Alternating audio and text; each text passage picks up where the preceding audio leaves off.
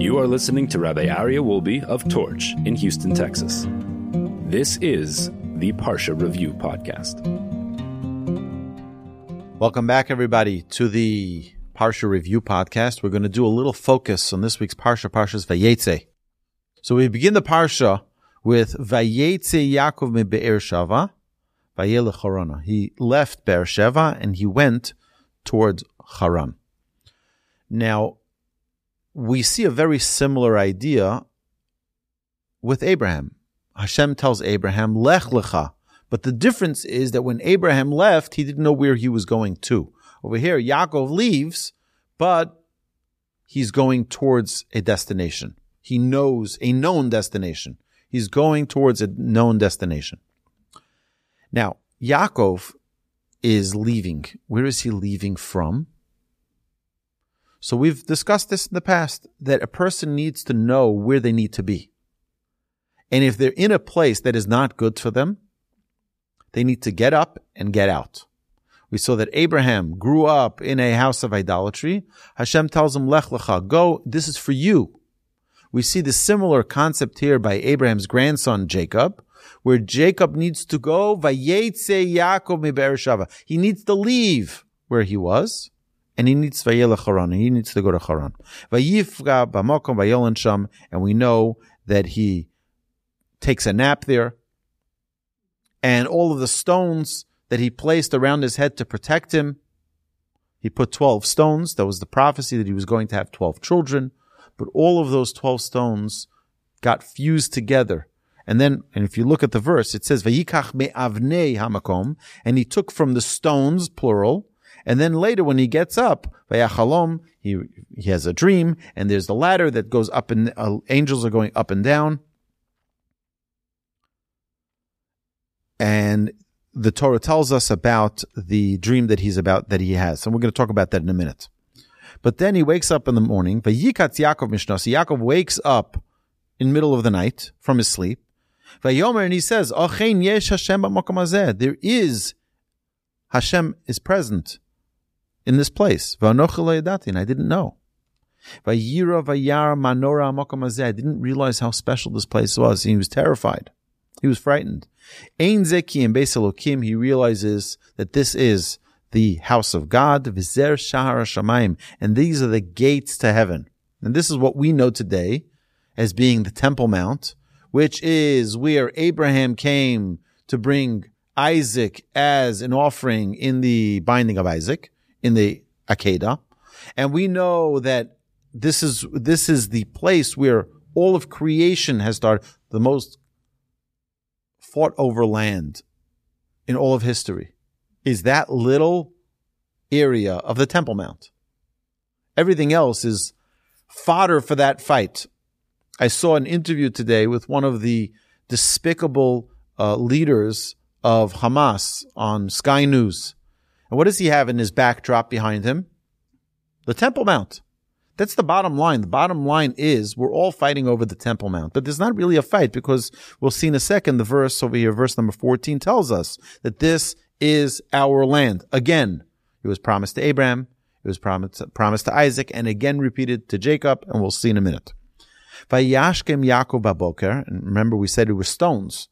Yaakov gets up, verse 18, he wakes up early in the morning. Vayikach es ha'even, and he took the stone, singular, that he placed at his head. Vayasim osa matzeva vayitzok shemen al rosha, and he set it up as a monument, and he poured oil on its top. Okay, so here we go. We have the story, the basic story of Jacob.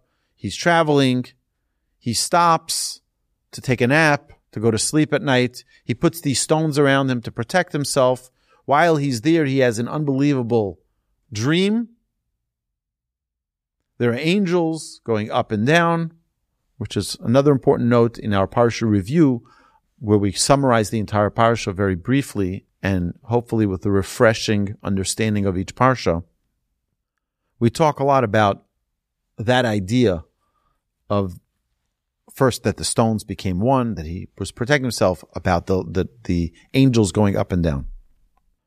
But there's something I want to point out here, which I think is important for us to just give a little bit of focus when we think about this week's Parsha, when we review this Parsha.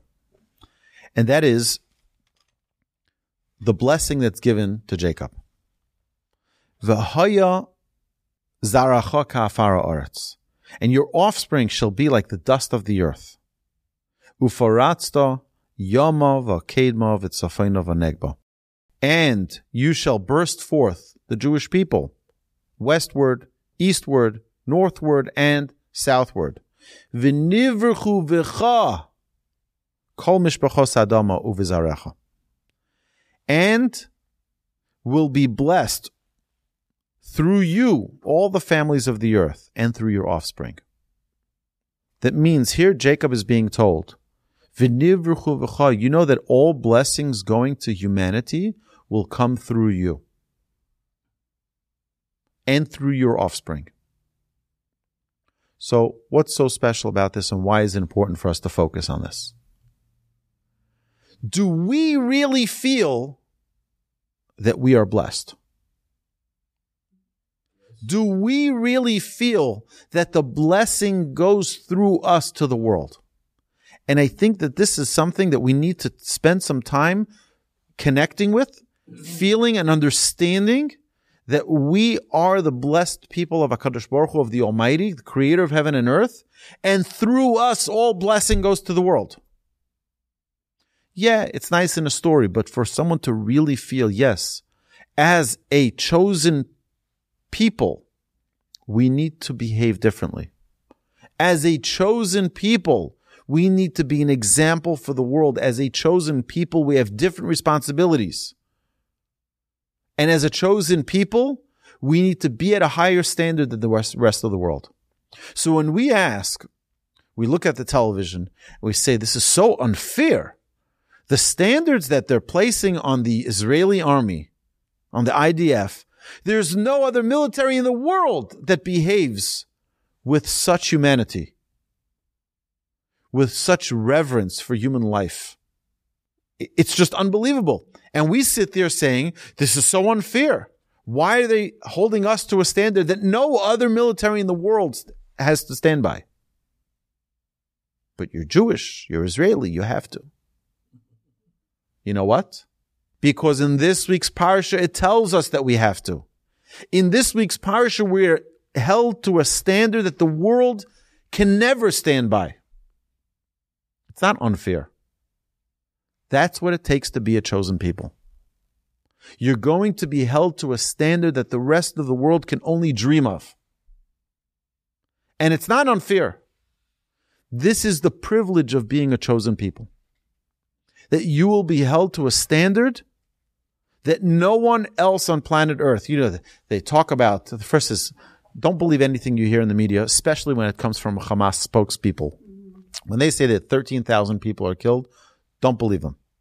When they say that a rocket landed in the hospital and immediately they said 500 people were killed. It didn't even land yet. They already said 500 people were killed.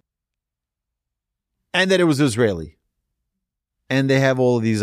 Don't believe a word, because it's all nonsense. It's all falsehood. It's all narratives that they're trying to sell for sympathy from the world, etc., etc.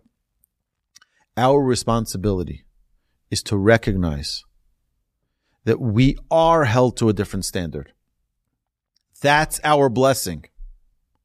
Our blessing is that we are held to account on a much higher level. We're not like the nations of the world. And you know what? The nations of the world, like we see by Abraham, those who bless the Jewish people will be blessed. Those who curse the Jewish people will be cursed. Those who recognize that, if I may say, our great friend of Israel, Pastor John Hagee from San Antonio, he says this every year in his speech. People ask me, he says, why do you love the Jewish people so much? He says, because that's what God says to do. He says, those who bless the Jewish people will be blessed. And those who curse the Jewish people will be cursed. I want to be blessed, which is why I try to bestow blessings upon the Jewish people. And he supports Jewish causes and Jewish organizations throughout Israel.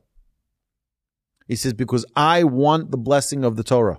I want a blessing of the Bible, the Jewish Bible, which tells us that whoever blesses the Jewish people will be blessed. I choose to be blessed, and that's why I love the Jewish people.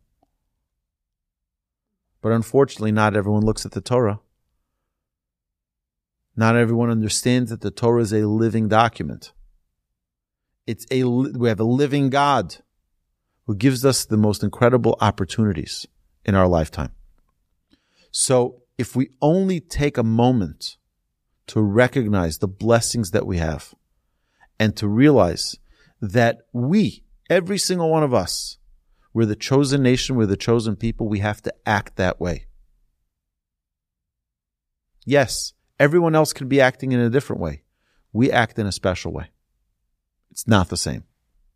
The way we do things, the acts of kindness, the way we act, the way we talk, the way we react when people yell at us or scream at us or people put us down should be elevating, should be uplifting. We should carry ourselves with a different level of responsibility towards humanity. Because we have to always understand our responsibility is to be different. Hashem should bless us all, that we should all merit to feel the privilege of being different. And not to feel, oh, I can't believe it, everyone's picking on us, we're always the downtrodden, we're always the scapegoat. Whenever there's an issue, it's always the Jews, it's always the Jews. It is always the Jews. It's a reminder that you can never hide from that responsibility of being unique and being special. My dear friends, have an amazing Shabbos, and don't forget to take the time to look through the portion, read the words. If you can't read it in Hebrew, read it in English. Take the Art Scrolls, Chumash, any of them. Read the commentaries on the bottom. It's amazing. It's our living Torah. My dear friends, have an amazing Shabbos.